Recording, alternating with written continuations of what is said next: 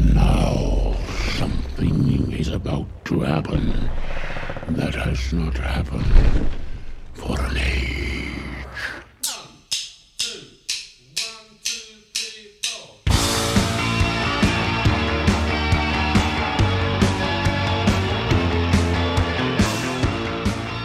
All right, everyone. Welcome to episode 17 of The Great Divide. This is Tom here with Svein, and we used that little soundbite at the beginning because something really is about to happen that hasn't happened in an age, specifically for almost 15 years since the last Big Country album was released. And we are on the eve of the release of a new Big Country album called The Journey, as I'm sure all of you know by now. You certainly should. And we thought we would try to put an episode out a little bit more quickly than we usually do. So this one is going to be a little bit more of a bare bones episode, not quite as produced, and we haven't researched much, but we wanted to put something out there because, you know, it's and there's my first of the show. I'm going to try to avoid that, by the way, but we'll see. Do like John and put a list in front of you.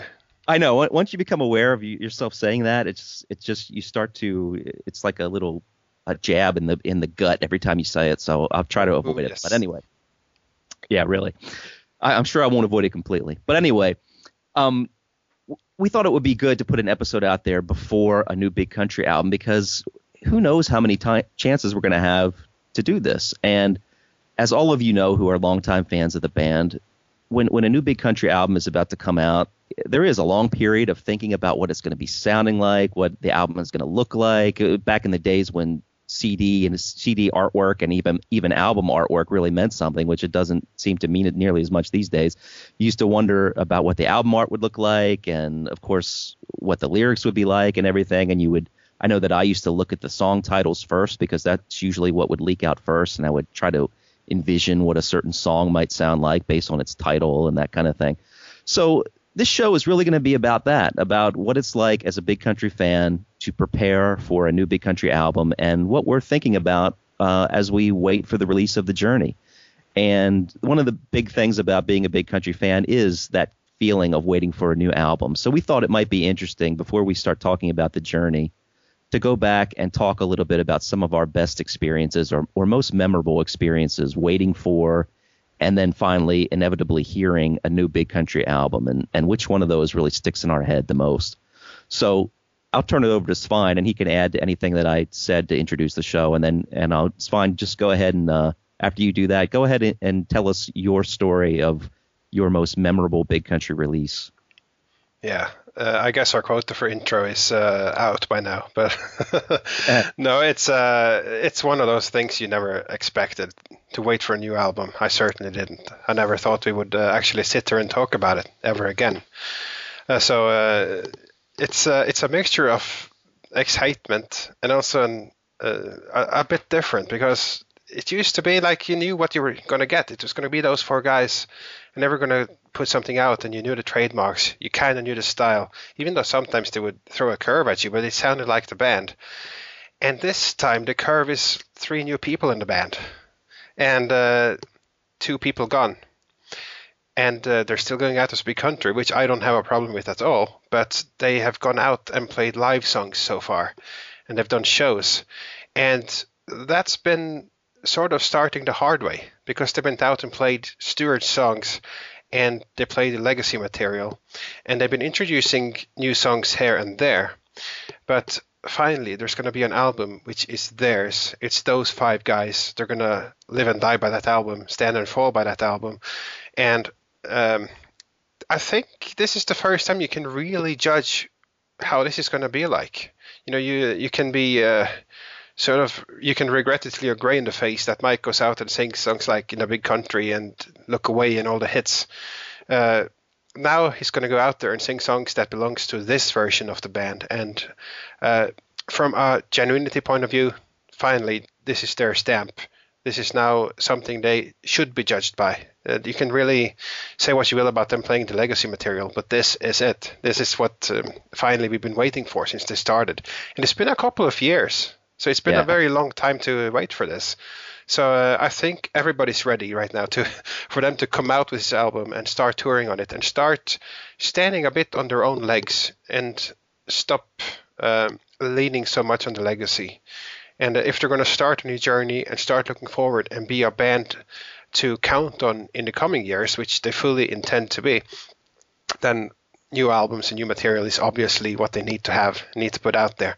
So why don't we just talk a bit about how it's been in the past? I mean, I don't know what your first album was. Mine was The Seer. And I actually do not remember picking it up. So I don't think that was the first day of release or anything at all like that. I think I actually bought the tape from a gas station or something like that. I actually don't remember buying The Seer either, strangely enough, but I do remember buying Steel Town. And I was very young too, and I was very shy back then. And I remember a lot of you might remember that back then in record stores they had the albums out, but inside locked cases. At least here in America is how they did it.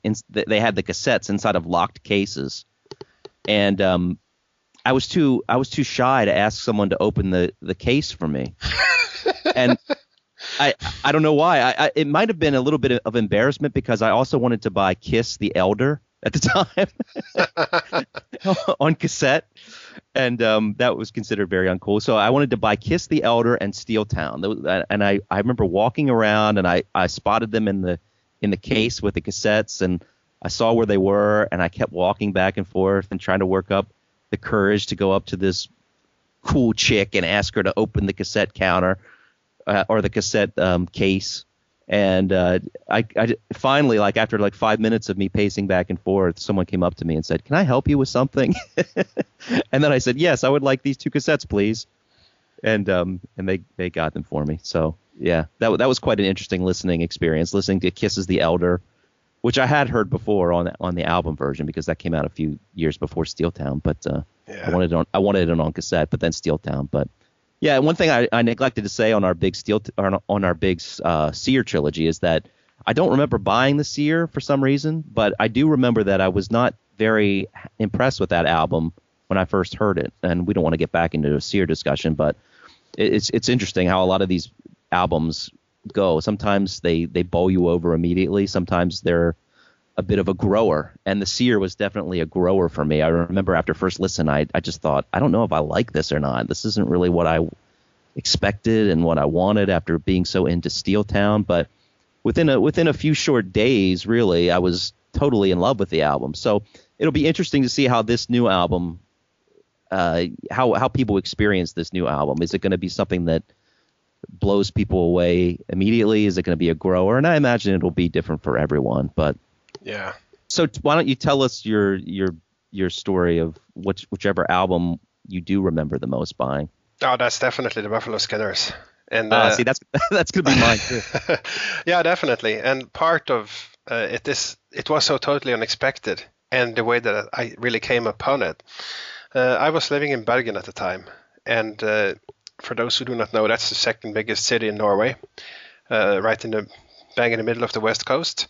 And this was my studying years. I was at the university there, and there was this gigantic record store. It was like 3 stories, gigantic stores, and you had kind of like the street level store, which was like the common man, drop in and get the hits or the common thing or the most known artists. A pretty nice store.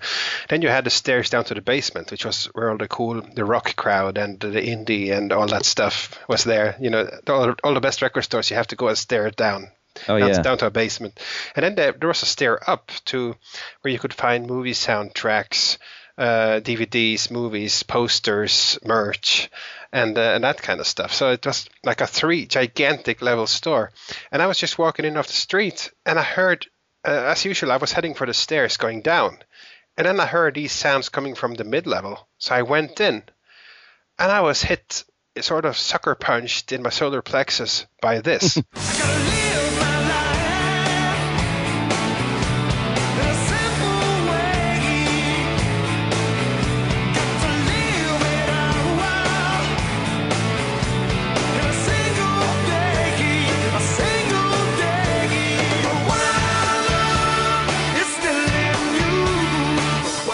And I couldn't believe it. I was hearing something, and it was unmistakably Big Country. This very clearly was that. And I didn't know a new album was coming out. I didn't know what they were doing, if there were still a concern. And here they had this track, and they were kicking ass. It sounded so fresh, and it just blew me away. And were you a member of the country club back then? Or so you didn't know anything about it, huh? I knew nothing about it. And you have to keep in mind, this is the second biggest town in Norway. Sort of the biggest record store, blasting music off the street. I go in and they're playing Big Country. What the hell is this alternate universe I wandered into?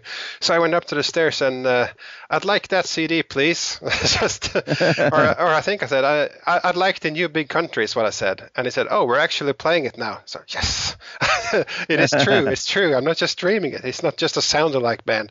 And so that was the Buffalo Skinners. And I don't know what my plans were that day, but I took it straight home, and I sat there with the biggest grin on my face I've ever had, and just took it in. And it was such a kick-ass album too, to boot, And as much as I like No Place Like Home, I think I like it a bit more in hindsight, but I still liked it. But this was more my thing. I come from a very hard rock background. And this was Big Country's hard rock album. It used to be Steeltown. I think Buffalo Skinners is sort of more straight in your face a bit than that. So I really, really appreciated that. And that's always going to be like the feeling I never forget, walking off the biggest street, second biggest city in Norway, and they're blasting the one I love. And I'm never going to get that again. Even if I walk by one of the tiny record stores that still exists and they play humbly The Journey, which is the best I can hope for. That's not, It's not going to happen. It's not going to happen. They were blasting it. And it really kicked off Big Country in the 90s for me, because at the same time, right as that happened, that was when I found the first Big Country group on the internet. And the first mailing list, it had like 15 people on it. I think I was part of the first 15. So it had people like Marcus Schuller and Louis Crow. And I forget who else was on there. So if any of you guys listen to this, shout out to you guys. Those were the days. I think we grew very quickly. I think you joined before Wide Long Face. I remember meeting you prior to the release of that album online for the first time. So so that was a very special album too. Right. Yeah, so that was a very special album too. Not from a going to the record store and buying it perspective, but that was the first time it was like a true community, a lot of people waiting for the album and being online and waiting for them, and we knew it was coming then. And I remember, oh my god, I gotta get this before most of these guys, or there will be no surprises left. So that was the first time you get what we're definitely having now with The Journey. Like, is it possible to have nerves of steel control? I know, and avoid listening to it. It's really tough, and that was my first taste of it there. Not so much in we get the files or anything like you can today, but certainly people want to talk about it, and anyone wanted to hear it and be the first to report back about it. So there was still that little thing going on. So I remember that too, for completely different reasons. I miss those days in some ways. I mean, I really do.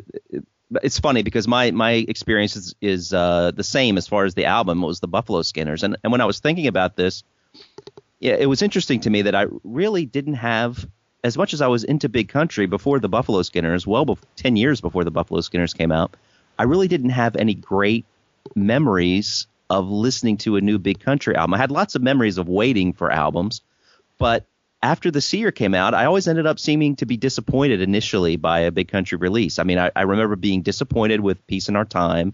I was disappointed in that musically. And then, of course, No Place Like Home was a big disappointment to me as well. And both of those albums really have grown on me over time. And as we've said many times, when you can look at the whole catalog of the band in hindsight after years have passed, you look at them differently. And I love both of those albums for different reasons now. But at the time, I really wanted the Big Country that I loved initially. I wanted to return to the Celtic sound. I wanted those guitars. I wanted that feeling that really inspired me initially. And like you, it was the Buffalo Skinners that did it. Now, it was different for me in the sense that I was a member of the fan club at that time. I knew the Buffalo Skinners was coming out. And before I even heard the album, I had a really nice experience hearing the Alone CD single, because I ordered the Alone CD single import. And I remember at the time waiting for that to come. And I would go check the mailbox when I thought about the time that I thought it should be arriving. I would start checking the mailbox every day, and I would be so disappointed if it wasn't there. And I really remember this one day. It was a snowstorm, And the mailbox, I lived in a country area at the time, and I had to walk probably about a good half a mile to the mailbox. And it was snowing. It was a big snowstorm this day, and I walked down the lane, as we called it, to the mailbox, and I remember opening the mailbox, and there was this package. And anytime I saw Par Avion on a package, right. Yeah, I was so excited because I knew what it was, and it was either a New Country Club magazine or it was something that I ordered. And by the size of this package, I knew it was the CD. So I remember going home, and it's funny because Alone is not even remotely my favorite song on the album, but when I put that song on and heard that opening guitar part and the way Stewart sang those opening lines, it was just magic. And then hearing Eastworld on that single, and I knew that something was brewing here and that the band was coming back. And then to make a long story short, and again, I mentioned this briefly when we talked to Bruce, there was an import store that I would order a lot of these things from. And the actual store was about an hour and a half away from where I lived. So when the Buffalo Skinners came out, I was not going to wait for it to be delivered to me. I was going to go drive to that store and buy it because it was really the only place that I could go. There was no place that had big country albums. Now that album was released in the U.S., but it came out later than the actual UK release. So yeah. I wasn't gonna wait. So I remember driving to this place. It was probably about an hour and 20 minutes to get there. Well, you would think it was today. With the scarcity of record stores, and today you'd have to drive that far. Yeah, you probably would if you even want to find a record store. There really aren't even hardly any around anymore here. But this was a great place. It was where when No Place Like Home came out, I just happened to be in that store, and I knew the album was coming out soon. And I asked a guy, "Hey, is there anything new by Big Country?" And he pulled out the Republican Party Reptile CD single, and I was so excited. That was another story. Of course, I was inevitably disappointed when I listened to that, but. Anyway, I went in, got the Buffalo Skinners, and I remember sitting in my car and looking at the cover and really thinking it was cool. And the first thing I did was rip open the cover, look at the song titles. I already knew what they were, but I started to read the lyrics. And for some reason, I distinctly remember reading the lyrics to All Go Together. And something about those lyrics, in fact, funnily enough, the cattle call. I remember reading that line and thinking, yes, this is something I would the old school Stuart Adamson would write. He's writing about cattle. Yeah. I remember thinking, yeah, this is great. The new harvest. So I read yes, exactly. That's exactly what I was thinking. And so as I mentioned on the show, I did not have a working CD player in my car. So I don't know if it was broken or if I just didn't have one. So I had to drive all the way home. And then I listened to that with a huge smile on my face. And I was so excited. And I distinctly remember tearing up in the middle section of The Selling of America, because there's a section in there where the bagpipe guitars return with a vengeance.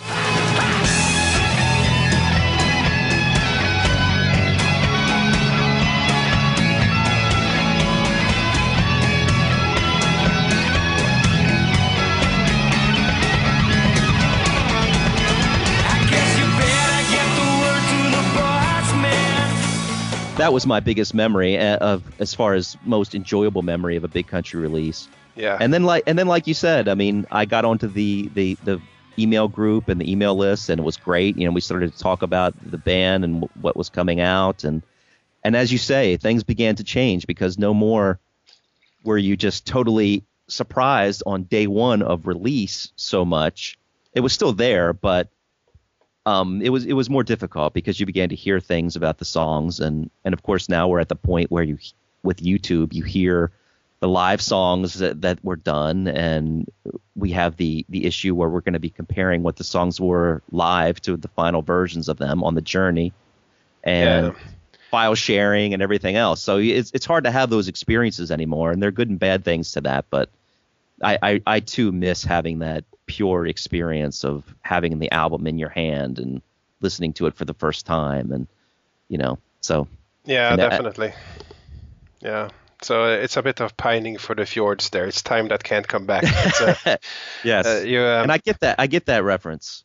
Yeah, good Monty Python reference. So there are Big Country stories, and I'm sure you guys have your own. And one of the things that we wanted to do for the show, we've gotten a pretty good reaction in the last few days, the last couple of weeks, but as at the end of the last show, you could see that you heard that we had this new technology that we were trying to incorporate into the show called SpeakPipe. And that is something where you guys can add something to the show by recording a message that we will play on the show. Unless it's full of profanities or insults to me. Insults to Svein are more than welcome. And profanity that's only directed at Svein is more than welcome. But our question for this one was for you guys to relate your favorite experiences buying a new Big Country album.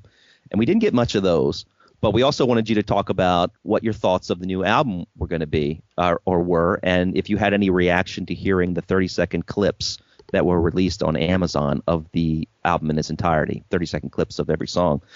So we got a lot of really good and interesting comments, and they really spanned the spectrum of what people are expecting and thinking about as Big Country prepares to go on this new journey. Trademark, right? Yeah, that seems like the trademark now, but you can't help but say it. So why don't we start by talking about, well, let's start by playing the first submission that we got, and this is Andy Inkster, the great Andy Inkster. I remember your name very well over the years, and was he a part of the initial email list? Yeah, okay. He was one of those names. I thought so, and it's always great to hear those names and to see those names again, and to hear your voice for the first time. And this goes for a lot of you guys is very cool too. So let's play Andy Inkster's comment, and then we'll come back and we'll talk about it. Hello, guys. It's Andy from Australia. This is a pretty cool idea, and I love it. And I also love your podcast. It's hilarious. Guys, I really thought I was just looking forward to this album, and I was pretty excited about it, but I've just heard some of those sound bites on the Amazon website, and my excitement levels have just gone through the roof. Sounding like they've really taken a step back. Somebody mentioned on the message board, I think, that it's like the REL tapes. It's the album that Peace in Our Time should have been. And from the 30-second clips on the website, excited now is barely contained. This is going to be brilliant. I've got just one question for you. I think maybe Stuart's Nashville influence turned the band in a direction that perhaps the other guys didn't want to go. I was always wondered whether Bruce, Tony and Mark were really happy with that country sort of twang that got into a lot of their songs. I mean, a lot of these songs didn't actually make Driving to Damascus, but there was a certain feel about it. And I just wonder if this is the album that the guys perhaps wanted to make but couldn't, 14 years ago. What are your thoughts? Anyway, thanks for listening, and thanks for having me. Bye. Great. He's very excited, as you can tell, about the new songs, and that's awesome. As for the other question about Driving to Damascus, I often wondered that myself. In fact, I wanted to ask Bruce a little bit about that, but by the time we got to Driving to Damascus, we were so short of time and had already kept him on for so long that we really didn't talk about that album too much. But I think you might be right. I mean, I definitely think that Stuart was the focal point of the band as far as the driving force of the band. He always was. So there's no doubt that he was really into that kind of music, and I'm sure that he pulled the other guys into it somewhat.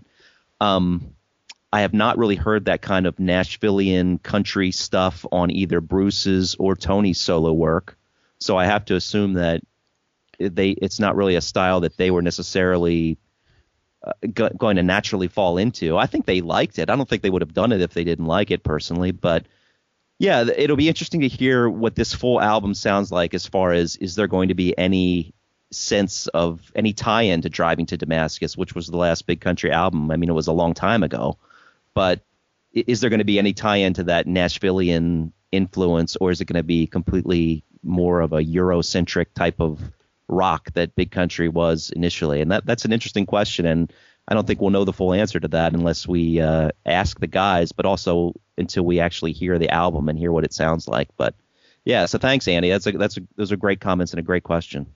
Yeah, judging on the 30-second clip so far, there's no indication that there's anything Nashvilleian at all. Quite the opposite. I hear traces of how it sounded, at least earlier in the 90s and somewhat in the 80s, even though it's different. It's like you said, Stewart wouldn't make the guys do it if they didn't want to do it. And Bruce said by his own admission, he loved songs like Magic in Your Eyes and those songs. On the other hand, Stewart spoke about songs that he wrote like Cimarron and Medicine Show, and that these were songs he proposed to the band and they did record them, but the other guys weren't keen on them, so they never got further than the In the Scud kind of stage. So there definitely was, like, the songs had to be good, and if they liked them, they would do it. But I think there's no doubt those songs came from Stewart. So that was our first comment, and it was a great one. And let's move on to the second one we got, which is another guy who was a lot of you guys will know, you long timers. This is Earl, John Earl Mundell, actually from Canada. You guys will know him as Earl, as many of us do. And he has a much different take as far as what he's expecting from the new album than Andy. So this will lead to some interesting discussion. And I think a lot of people feel the way that Earl does, and I think a lot of people feel the way that Andy does. So let's play Earl's comments, and we'll come back and talk about him. Hey guys, it's John Earl Mundell from Dynamic Range Radio, dynamicrangeradio.ca. And the question of the day for the Great Divide podcast is, what are people's expectations for the new album? And I am expecting nothing from the new album. As far as I'm concerned, it's not even a big country album. I look at this as some sort of offshoot of big country, like the Casbah Club or Dead Man Walking. But the idea of big country without Stuart Adamson just makes no sense to me at all. As far as I'm concerned, big country died the day that Stuart Adamson died, and any attempt to resurrect the band without him is just doomed to fail. I've heard the new stuff like Another Country and The Journey, and it does absolutely nothing for me. The formula is there, the bits and pieces are there, but the inspiration is missing, and the genius is missing. And that is what Stuart Adamson brought to the band, and that is what Mike Peters just cannot replace. Yeah, I think, first of all, this is a fantastic clip to come back with after Andy's enthusiasm. Here we have the opposite view. And I have to say it's a fair view, and it's really a good sport of Earl to record that for us. He needed a bit of prodding because initially he felt this would be too negative, and he didn't really want to be negative. But he did it, so kudos to him. And thanks, Earl. Yeah, it's a fair point to bring up because I know a lot of fans feel this way, and I think to some degree that's understandable. Certainly it's not going to be the same as before. So I don't think the discussion really on the new album is this going to sound like it did with Stewart? Of course it's not going to sound that same way. The thing to me is, will these 5 musicians have something to offer that could fit within the legacy somehow of big country? And to some people it won't. I guess that's fair. I mean, to me, this band today consists of 3 musicians that I love and adore, and 2 musicians that I have growing respect for. So, judging on these clips, there is something there that they're offering that fits the bill and ticks a lot of my boxes. So it's hard to say, but I would hope that those who are of the most skeptical nature, that they will give it a listen, give it a chance, and maybe judge it a bit on its own merits and not compare it with The Crossing, not compare it with Steel Town. I mean, the Lord knows that most of the albums that followed couldn't match those expectations. So at least compare it to Peace in Our Time, compare it to Driving to Damascus or something. Right, yeah. I've decided that I'm not going to compare it to anything. I mean, I totally get where Earl is coming from. I totally get where any fan who feels that is coming from, and I don't want anyone to think that they have to toe the party line, or so to speak, to feel valid, and it's a totally valid feeling. I've felt that some of that too, but as you say, I think the best thing you can do, if you've been a fan for this long, at least give it a chance. At least give it a chance out of respect for the guys who were in the band and who have carried that torch. And Stewart, one thing that Earl brought up that I thought was interesting is he said the genius is gone, and in a way that's true. I think a lot of people look at Stewart as a genius and the driving force behind the band, and I would say he was. But I think when we start to say that Big Country doesn't exist without Stewart, although I certainly understand the sentiment and I understand the emotion behind it, and it's very similar to the whole thing with Queen or any other band that's done something like this. It really is. It gets to the point where it's kind of insulting and disrespectful to the guys who are still alive and still in the band, because they were a huge part of the sound of Big Country. Yeah. And one thing that I've learned in over the recent years is how much more, for example, Bruce had into the band than I had thought before.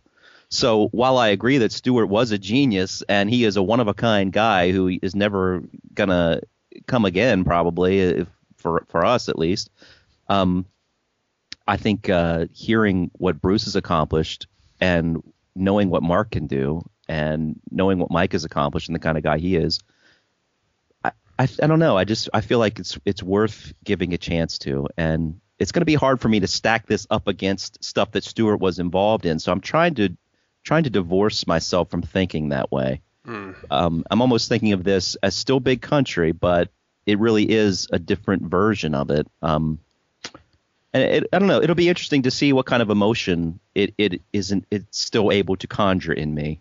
Yeah, but, definitely.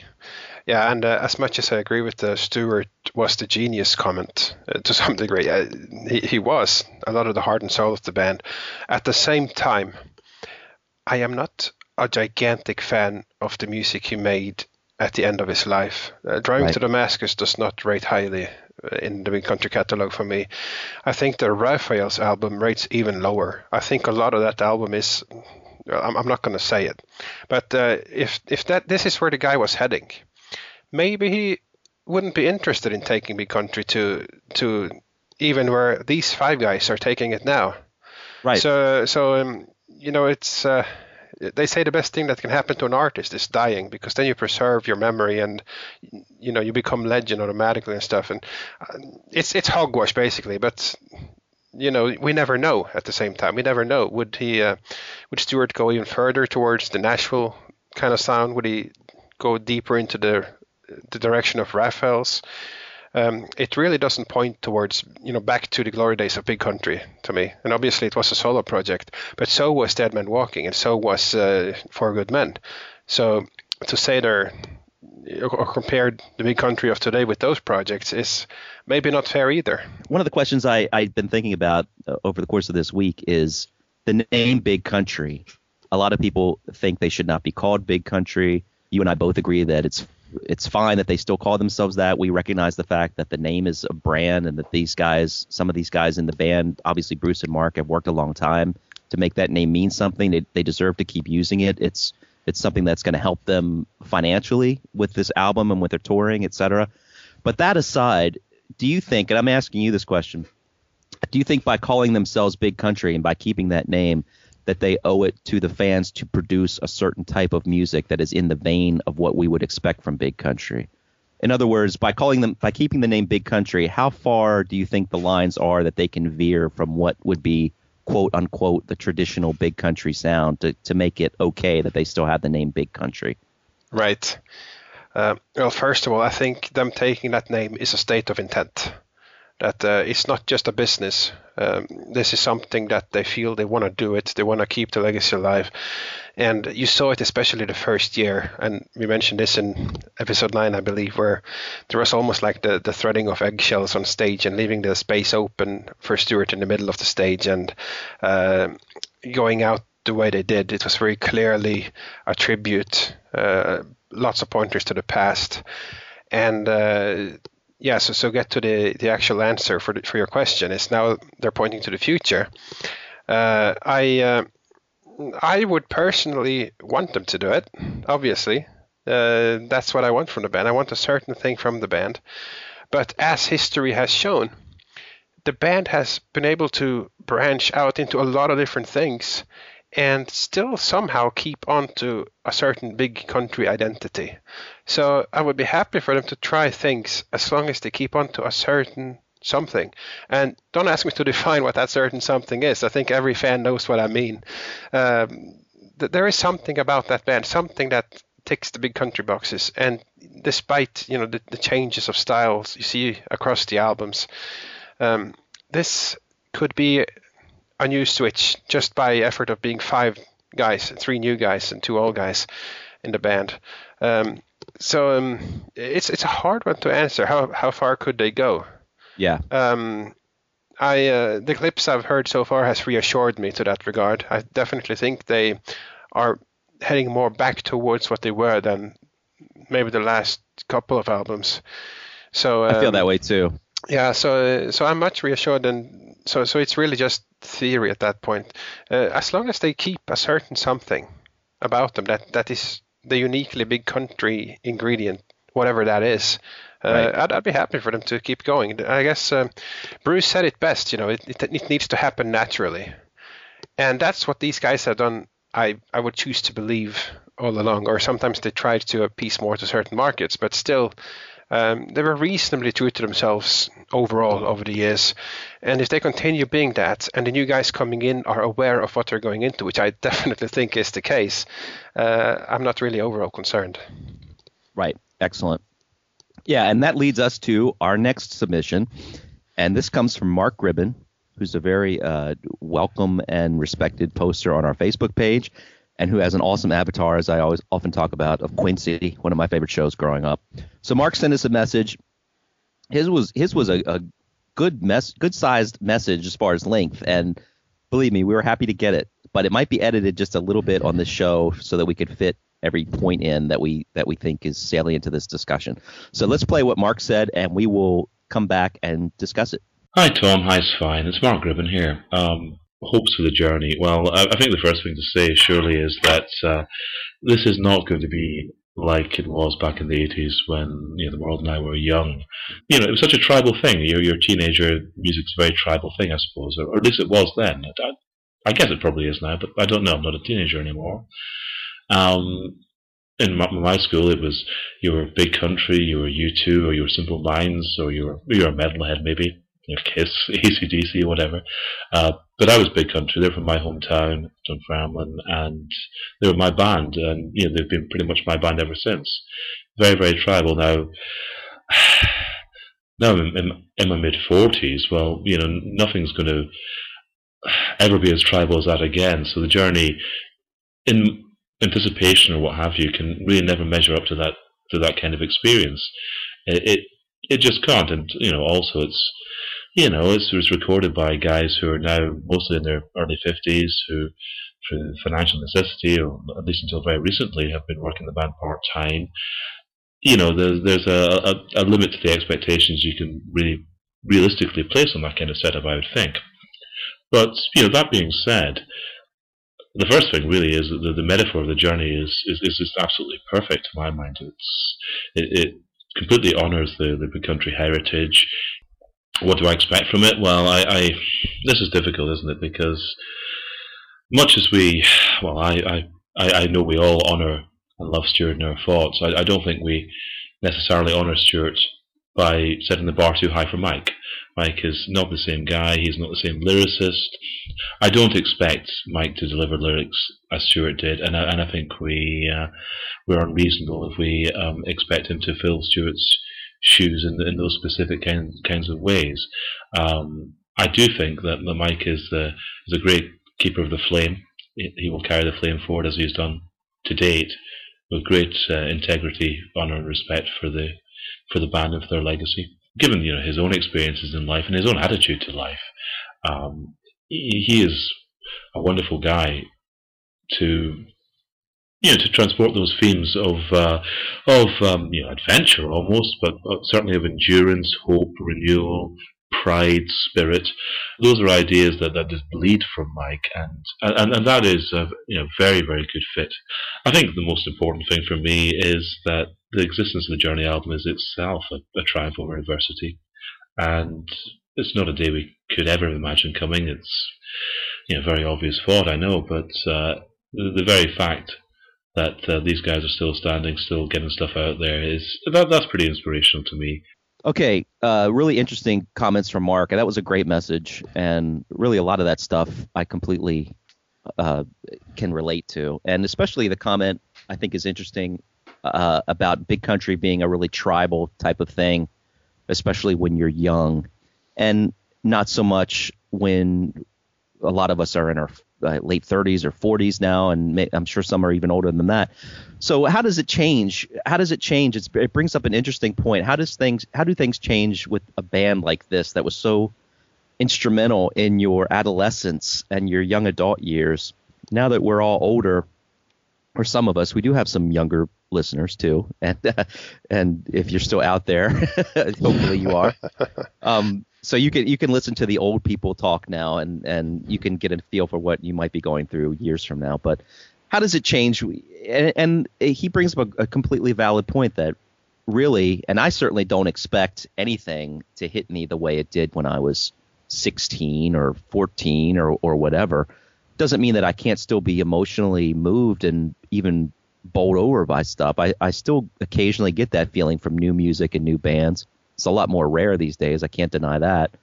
But the whole thing about the tribal Big Country experience, I personally did not feel that way, only because in America, when I really started to get into the band, they were beginning their downward spiral in popularity. And I didn't know very many Big Country fans. I knew a few, but they became fewer and fewer as the albums wore on. So I really didn't feel a part of any tribe until I developed until I discovered the email lists and those types of things. But I do get completely what Mark is saying, and there is kind of a feeling that when you're young, that this is my band and this band speaks to me and who I am, and it really kind of influences you in a different way as to when you're older. But to be honest, I didn't know what I would feel like as the release date for The Journey approached, but I have found myself really feeling some of that excitement again. I have to say, for me personally, I've been pleasantly pleased and surprised to have that feeling again after so many years of, yeah, you know what? I am genuinely excited to hear new Big Country music, and Stuart's not there, and that's tough, and it's hard to wrap your head around that to some degree, but it's been a long time now, and I don't know. I do still think what I'm trying to say is that there is still some sort of a tribal feel, even though it may have been different. I don't know. What are your thoughts about that, Svein? I come from it from two angles. On one level, from the "this is my band" thing, that never stopped to me, and not with Big Country, not with anything. If I like a band, I'm like that. But no, yeah, I definitely still have that aspect of it. But from if you mean by tribal, the sort of the group of fans that bond together, and as you get older, maybe they go their separate ways. I never really had that. Certainly not with Big Country. That was the email lists. And these days you have email lists or Facebook or message boards. They are there. You have, if anything, it's more than back in my young days because of that. So yeah, Big Country, that was a solitary listening experience until I discovered internet in '93. Yeah, it was pretty much for me too. I mean, I did make some good friends initially around those 80s periods that were still really into the band, but I swear one by one they all dropped off of the Big Country bandwagon, and I was the only one left, and that is no exaggeration. I had people who were just fanatics about Big Country, and man, once once Peace in Our Time came out, they started to fall away, and I think there was one guy still left, and then once No Place Like Home came out, he was gone, and it was just me. Right. So yeah, it was a tribe of one for a while. But yeah, really good points from Mark, and really appreciate that message. And one other thing he mentioned that I thought was really a nice point, and we'll talk about this more later on in the show, but I liked your comment about we don't honor Stuart by setting the bar too high for Mike. I mean, it's a tough situation for Mike to be coming into. There's no doubt about it. I mean, not only is he taking the place of someone who is so revered, but he's taking the place of a guy who died, and there's that whole emotion that goes with it too. It's not like Stuart just decided to quit Big Country and Mike took over. I mean, he died and was not able to continue. But I really do, and this is just a personal thing, I really do admire Mike as a human being, and I admire the way that he's approached this job. And I do have some issues or some concerns about some of the things he brings to the table. but we'll talk about those. But I have no concerns as to the passion that he brings and the reverence that he brings to the band's legacy. And I have less concerns about the musical aspect since I'm such a diehard fan of Mike. He's almost up there with Big Country in their prime. Not quite, but it's. I think he's been more consistent over the years, and doesn't have the same peaks as Big Country, but he's up there for me. But it's not going to be the same. And the point of we don't honor Stewart by setting the bar too high for Mike. That's really, it's an encapsulating sentence. It says it all. Definitely. So great thoughts, Mark. We really appreciate it. All right. So now we have a message from our friend Ye Yin Chunk.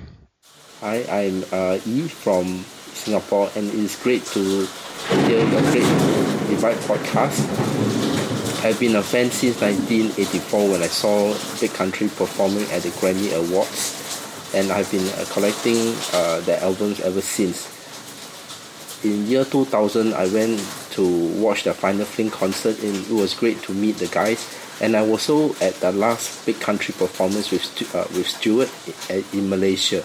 It was a good concert, and sadly to say, that was the last BC performance that we will ever see. So I'm looking forward to the new album and also to the new band. From the 30 seconds slip, they sounded more like U2 and The Alarm. But anyway, I will just reserve judgment and we'll wait for the album to come out. Stay alive. Don't get too frightened by thunder and lightning. Don't let it scare you away. Yeah, thank you for that message. I really appreciate it. And the fact that you didn't stop when you had thunder and lightning spewing out, perfect. There is a song among the 30-second clips that I thought, does this sound like you too? So I'm not going to say which song it is. I'm going to say one of them sounded like that to me. And we're going to have the next show after we actually listen to the album. And I'm going to, like you, reserve judgment and see what the full thing sounded like. Overall, I don't feel that way. Overall, I hear a lot of Big Country. So I'm excited. For me, the alarm sound comes less from Mike singing than it does from the way the songs are structured. Mm-hmm. And I don't hear that either on a lot of these, which I'm pleased about. To me, what I would not want, and I think you mentioned this too earlier shows, would be songs that sound like music played by the Alarm. It's got to be some kind of amalgamation between the two bands. Yeah, definitely. Okay, so now we're going to move on to a guy I was really happy to hear from. He lives very close to me, actually, in Maryland, and his name is Arlen. And I've known Arlen's name for many years, and it was great to hear your voice, Arlen, and we really appreciate your message. And let's play it right now. Hey, Tom and Svein, it's Arlen from Maryland here. First, great work on the Great Divide podcast, guys. I hope you keep it up for as long as there are interesting things to be said about Big Country. Anyway, a few thoughts after hearing the snippets on Amazon once, or who am I kidding, a few times. I didn't have your willpower. I'd say I'm cautiously optimistic about the new songs. All the elements of classic Big Country songs were there, the soaring melodies, the intricate guitar work, the crunching drums. I really thought the work from Bruce and Mark in particular stood out as being strong. You know, the instruments sort of jump out of the mix like they're happy to be being played again after all these years, if that makes any sense. And I think Mike's voice sounds great too. You know, that big, wet, blue-eyed soul rock voice, I think really complements the music. In terms of the songs, the ones that intrigued me the most, I think, were the up-tempo ones. In particular, Home of the Brave sounded really interesting. And the one that I guess is going to be the single, Broken Promised Land, also sounded really great. So anyway, looking forward to the album, and keep up the great work, guys. Signing off. I think the thing that he said that really stuck out to me, and I really enjoyed that comment, was that he said the music sounds happy to be played again. I thought that was a great way to put it. And I get that feeling too, and that's one of the reasons that I think this is working for me, and I'm more willing to embrace this. Probably a lot of it has to do with just the time that has passed, and I really do feel like, in a way, this band is, and with Mike aboard, and with what Bruce is doing, taking the kind of a leadership role, the band is almost saying we're not going to yield to the depression and the sorrow that came with Stewart's death. We're not going to yield to that. We have more to say. We want to bring these songs back and let you celebrate them again, and let you be happy through them again, and not listen to them and feel sad every time you hear them. And these are songs that were written with the intent of lifting people up and inspiring them, not making them think of horrible situation where someone that we loved did something that we wish they hadn't done. And I just get that feeling from them that, and I really respect it and appreciate it, that they're championing these songs and giving them life again, and giving them a good type of life again, as far as making them become inspirational, motivating songs again. And you can hear that in the way Mike performs them. And a lot of the things that we say about Mike maybe being, or some people maybe being over the top or cheesy sometimes, whether he is that or isn't that is in your own opinion. But I think we could all agree that it comes from a good place, and it comes from a place that is real, and that he really exudes this kind of positive energy. And I welcome that associated with Big Country. And that Big Country was always dark in a way, but they always had that, at least initially, they always did have that hopefulness and inspirational quality. And I'm glad to see that come back, and I'm glad to see these songs being given another chance to live again. And so when Arlen said that, it just kind of really clicked with me, because I've felt the same way.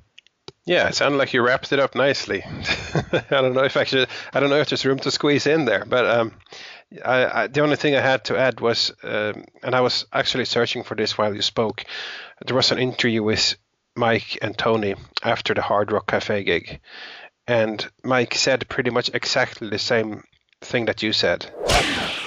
I mean, just reading, on your fan sites, your Facebook page, all that kind of stuff, certainly the reaction amongst the fans towards you, Mike, has been incredibly positive. Yeah, I've been very grateful for that. But the way I look at it with the fans, when I went into it, we all had to do it together. We all had to make the crossing from the time of Stuart to the time of now. And everyone involved in the band had to make that journey, and the fans as well. So the way I look at it, we all did it together. We all knew each other, because the Alarm and Big Country had played together a lot. Yeah. Stuart was a great friend to all of us, the fans, the band, myself. And so there was a shared communal spirit to move forward beyond this point, and because Stuart left an incredible legacy of great music, and I felt that it was important that that act of that one terrible day in his life was something we could all move beyond and celebrate the greatness that he brought into the world, and as is reflected by this band Big Country. Okay, so we've got one more message here, and apparently this person is very excited about one particular song on the new Big Country album, so let's play it. This is Beavis, and I'm really looking forward to the new album, especially that song, Winter's Fire, Fire, Fire! Oh, that's awesome. That was a great Beavis impression, if that was not in fact Beavis. I just wonder what song Butthead looks forward to. Yeah, good question. I wonder what he would look forward to. I don't have the stuff in front of me, the track listing, but who knows? I don't think there's anything sexual in any of the titles. So no mention of butts. Yeah, I was gonna say there has to be something with butts. Yeah, but yeah, that's great. Winter's Fire. That should be an interesting one, because I think we both saw some promise in that in the live version. So yeah, definitely. Yeah. That was one of my favorites of those. So thank you, Beavis. So talking about the album, we're going to move into the final portion of this show and talk about what Svein and I expect from a new Big Country album. So, and we've listened to the 30-second sound clips too, so we'll work that into the discussion. And I'll let Svein start with this. I mean, what are your expectations when a new Big Country album is coming out? It's been a long time, but talk about that and what you and I guess I'll do the same, and then we'll talk about the 30-second clips. Yeah, it's really a good question at this point, what I expect from a Big Country album, because I was thinking about this before we started speaking, and I really expect the same now that I did 10 and 20 years ago, which is really interesting. That I know what I want from a Big Country album, and like yourself, I'm looking for the thing that attracted me to the band to begin with. So I would be thrilled to hear more of the Celtic inspirations. I'm not going to say I want bagpipe guitars, but I want some Celticness to some degree. I want, it would be nice to hear the EBO again. It would be nice to hear a Big Country epic again. And I've been asking Mike about this in the online chat. I asked Bruce about this when we had him on. And the thing about the big country epic is they've always done them, but there were really no big country epics on Driving to Damascus. And the ones we had on Why the Long Face was really on the B-sides, like Can You Feel the Winter? And I think that's the last epic as it stands today. So that's 18 years ago. It's been 18 years since we got the last big country epic. It's not fair to say that because it's been quite a few years since the last album, period. It's been a long break. But it's about time to get a new one. And Mike said, yes, it's about time to do it. So when I get the new album, I'll probably look at the track times and say, is there a long one? Is there a potential epic there? And they're already there. Track times are there on the Amazon page. Okay, so and they're all like there's nothing over four minutes. So really, yeah, everything is under 5 minutes. So I'm afraid there probably will not be any epics. Okay, but then again, you have songs like The Sailor, who's really short but still feels like a big country epic, or The Red Fox too. Yeah, exactly. So you'll hear me clinging to hope despite evidence to the contrary. I want something that feels epic. It doesn't need to be a 10-minute song. It doesn't need to be anything like that. But it's a style, really, more than anything else. So the Red Fox, my love for that song has been well spoken of by now in the previous episode.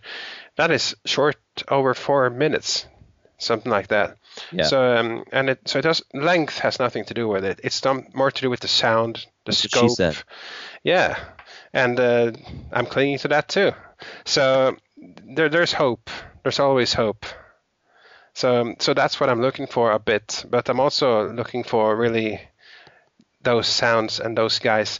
The new thing is we have 5 guys now. It's not the same 4 guys. It's a new band. It's the 5 guys. It's really the 2 and the 3 new. So should I expect the same as I've always expected? Is that fair? And that goes back to your question that how far off the beaten path can they go before it's not really big country anymore? So I'm not concerned about that, but it's really just important for them to get in there and show that they are big country. They can't start going off the beaten path with the first album. I think if they make a really strong and true to form album that feels like big country now, they make it more open for themselves to experiment in the next one. To me, the most interesting thing to look for in this album is Derek Forbes. That's the really interesting part because we haven't really heard much about or much of his bass playing unless you're someone who follows the stuff that he's done, and I have not. So I'm really interested to see how he's going to fit in and what kind of style he's going to bring to the band. I'll be honest with you. I went back and listened to the Steve Lillywhite version of Another Country and some of the stuff that the band had been doing. And as much as I really wish Tony was still in the band, I'm not going to lie, I feel like he has not been his usual inventive self on the bass lately. I don't know. I mean, maybe the songs just haven't called for that, but Another Country, for example, he's just playing root notes the entire song. I'm not hearing those great Tony Butler runs and wild bass playing that I remember from the older days. I haven't heard that as much in a while. I would love to hear a return to the musicality of big country in this album, I think, and I would love to hear them embrace that without any concerns for commercial success. I want them just to let loose on their musicality because we know Mark can do it, and I've heard that Derek can do it. I've not actually heard it, so I'm hoping, what Bruce said when he was talking about Derek. He said he was coming up with a mental was the word that he used, mental bass parts. So I want to hear that. I want to hear some mental bass parts on this album. I don't think we've heard that in too long for big country.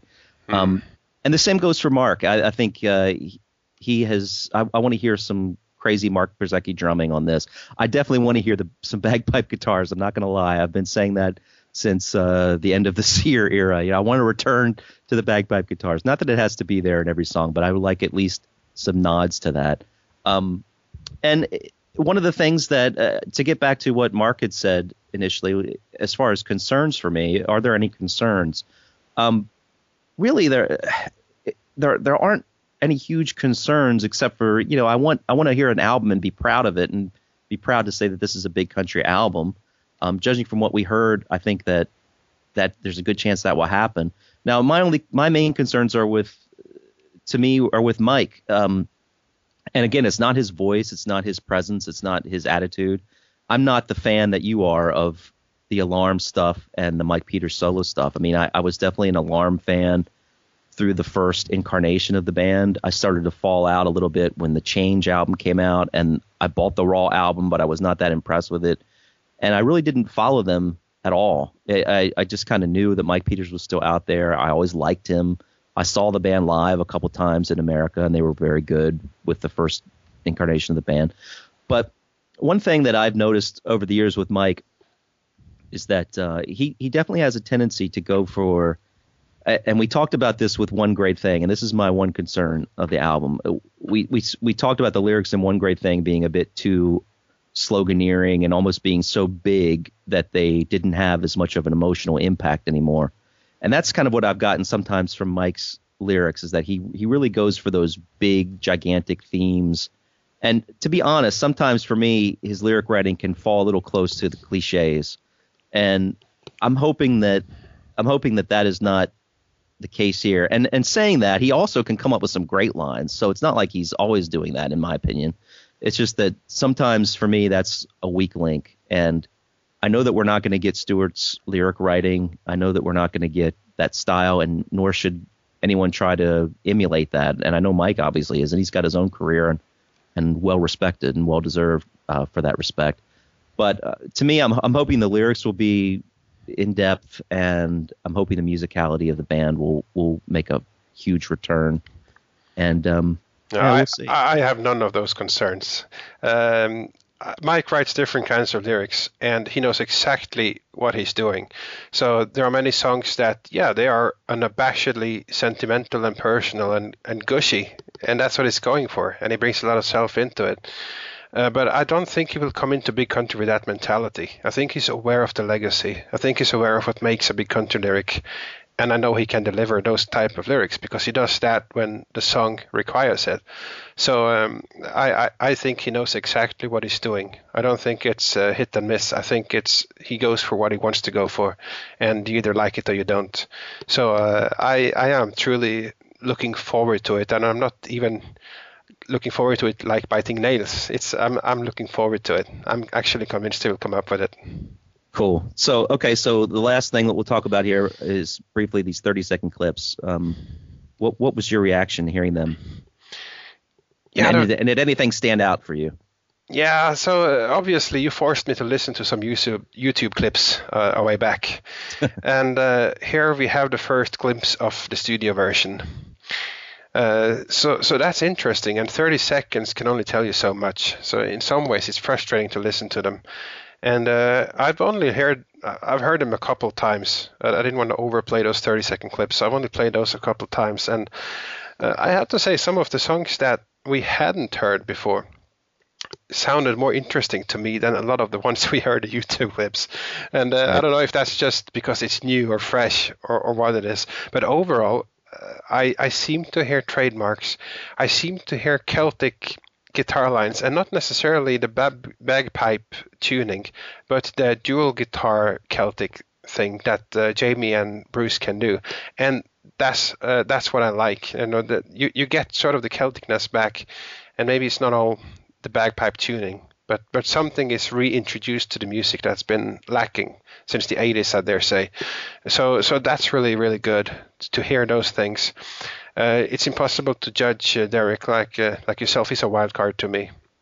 I don't know if it's something to be concerned about. He is still known as Derek Forbes, formerly Simple Minds, and I think he left Simple Minds in 1985. So that's a freaking huge gap. You know, I'd like for his sake to be remembered for something other than ex Simple Minds, when that's sort of in his early part of his career. And what about all these other years? I'm sure there's worthy stuff there, but clearly Simple Minds was the biggest band. So I'm looking forward, like yourself, to hearing more from him. For Tony, it's kind of like I felt we got both from him during these last years. Another Country wasn't his peak, but I dare say the bass playing on the demo of Angels and Promises was wonderful, and that was when I understood this lineup could work and this experiment could work. It was more like the Celtic harmony bass background that he did on some of his better stuff. So obviously, going back to the 30-second clips, I was worried when I heard Bruce say that version of Angel and Promises was a demo. and they were going to re-record it properly for the album. And I said, oh my God, that version was perfect. Can they even capture Lightning in a Bottle one more time? So I'm listening to that 30-second clip of Angels and Promises, expecting to hear the same, or don't change it, please, because that was perfect. And I'm still holding my breath a little bit on that one. But I'm glad the song made the album. It would be a shame if it didn't.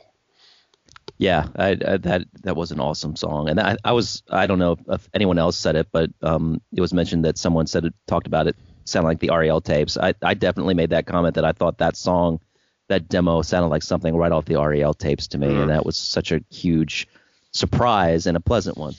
But when I heard them, it's hard to judge things by such a limited time and bad quality too.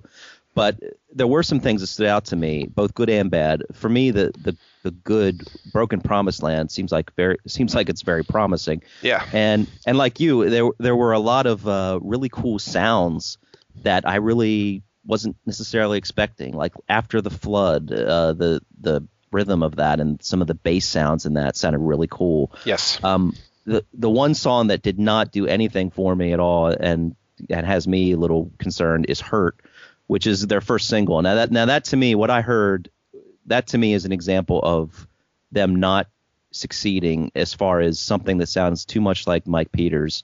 And that song sounded nothing like Big Country to me. But of course, again, it's just a short soundbite, so we'll see. Yeah, to me, that song sounded like U2 more than anything. It doesn't remind me of Mike Peters either. If that had been a Mike Peters song, I would feel the same way. What's this? And someone said to me privately on Facebook, "Poor man's U2," and I kind of would agree with that. But we'll see. This could be another example of making a bad single choice. I don't know, but it's a tradition. You got to maintain it.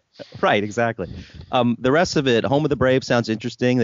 Some of that reminded me of the song "Raw" from The Alarm, so that could be something that veers into Alarm territory. We'll see. Other stuff, Another Country, I'm very curious to hear what that sounds like re-recorded. It sounds like it's a harder edge version, which I think is good, because I actually had some problems with the way Steve Lillywhite did that song, which might be like blasphemy to say anything about Steve Lillywhite, but I thought the vocals were too up in the mix in that original recording, and I thought that Mike actually did not deliver his best vocal performance on that. It's something about when he went into like in the beginning when he does the oh, something about that just seemed off to me. I don't know. So I'll look forward to hearing a new version of that.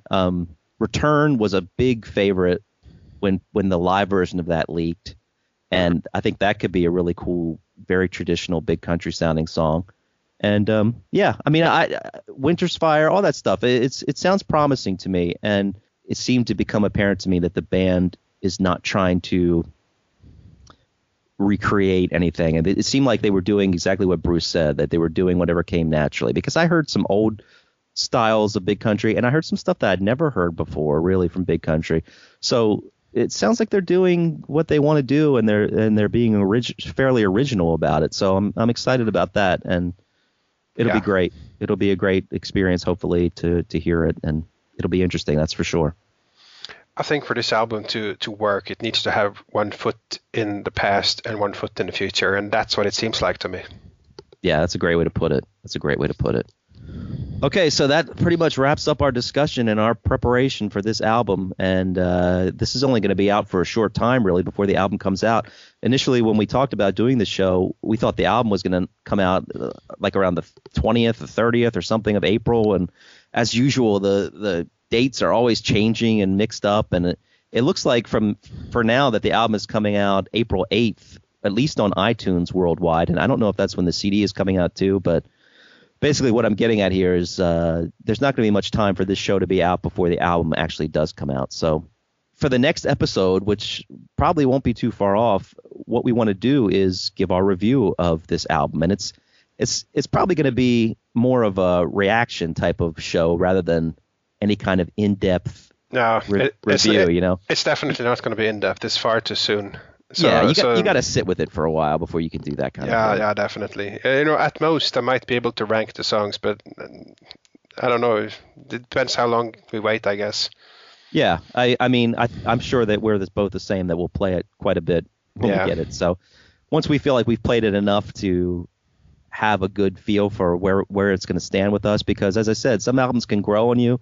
Some albums, like for me, Why the Long Face, I really liked it first, and it had the opposite effect where it deteriorated.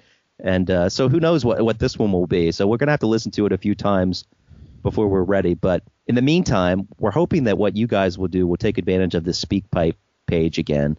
And you can find that on our Facebook page, and there are links to it. And we'll certainly put posts up there too. And what we would like for you guys is to, once the album comes out and you've given it a listen, please send us your short review of the album. Tell us what you think. And again, all reviews are welcome. If you think it sucks, please say so. If you think it's great, please say so. We just want to hear what you think, and we'll play as many of those as we possibly can on the next show. If we get tons of them, we might have to either pick what we think are the best ones or spread it out over time. We can play them on future shows too. But please send us your reviews. It will be a great addition to the show, and we'd really like to hear them. So look for the next episode to come pretty soon as we review as best we can the new Big Country album. And that's really about it for this one. It should be an interesting time for Big Country coming up. We've got a lot going on. U.S. tour I'm particularly excited for. And hopefully they'll get to Svein's neck of the woods here soon too. And we'll see. We'll see what happens. Hopefully this can be the first step in a longer, I hate to keep saying it, but a longer journey. Oh, God. That got old real fast, didn't it? Yeah, it did. But you can't avoid it. You can't avoid saying it, and yet no. You're like, I got to say it. I think Mike is the only person who can get away with it. But even so, it's wearing thin. But really, this is a very exciting time. I hope everybody out there enjoys it. I fully intend to enjoy it. And who knows if we're going to get it again. I mean, Mike has said he's here for the duration. He wants this to go on, and I think that is the intention. But like life has shown, you never can take anything for granted. So just enjoy this time. Enjoy the wait for the album. Enjoy getting it. And not let it be about this isn't what it was with Stuart, because that's kind of bogus. Just enjoy the album. Enjoy the wait. Exactly. And we hope you enjoyed the show and enjoy the journey. And we will talk to you guys next time.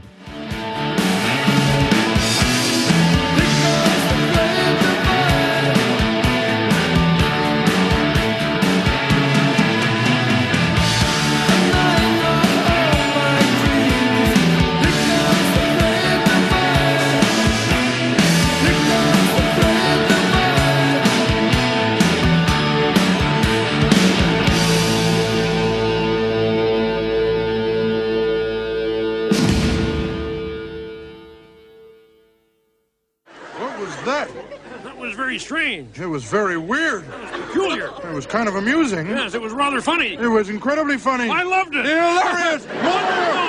Wonderful. Winter's fire, fire, fire!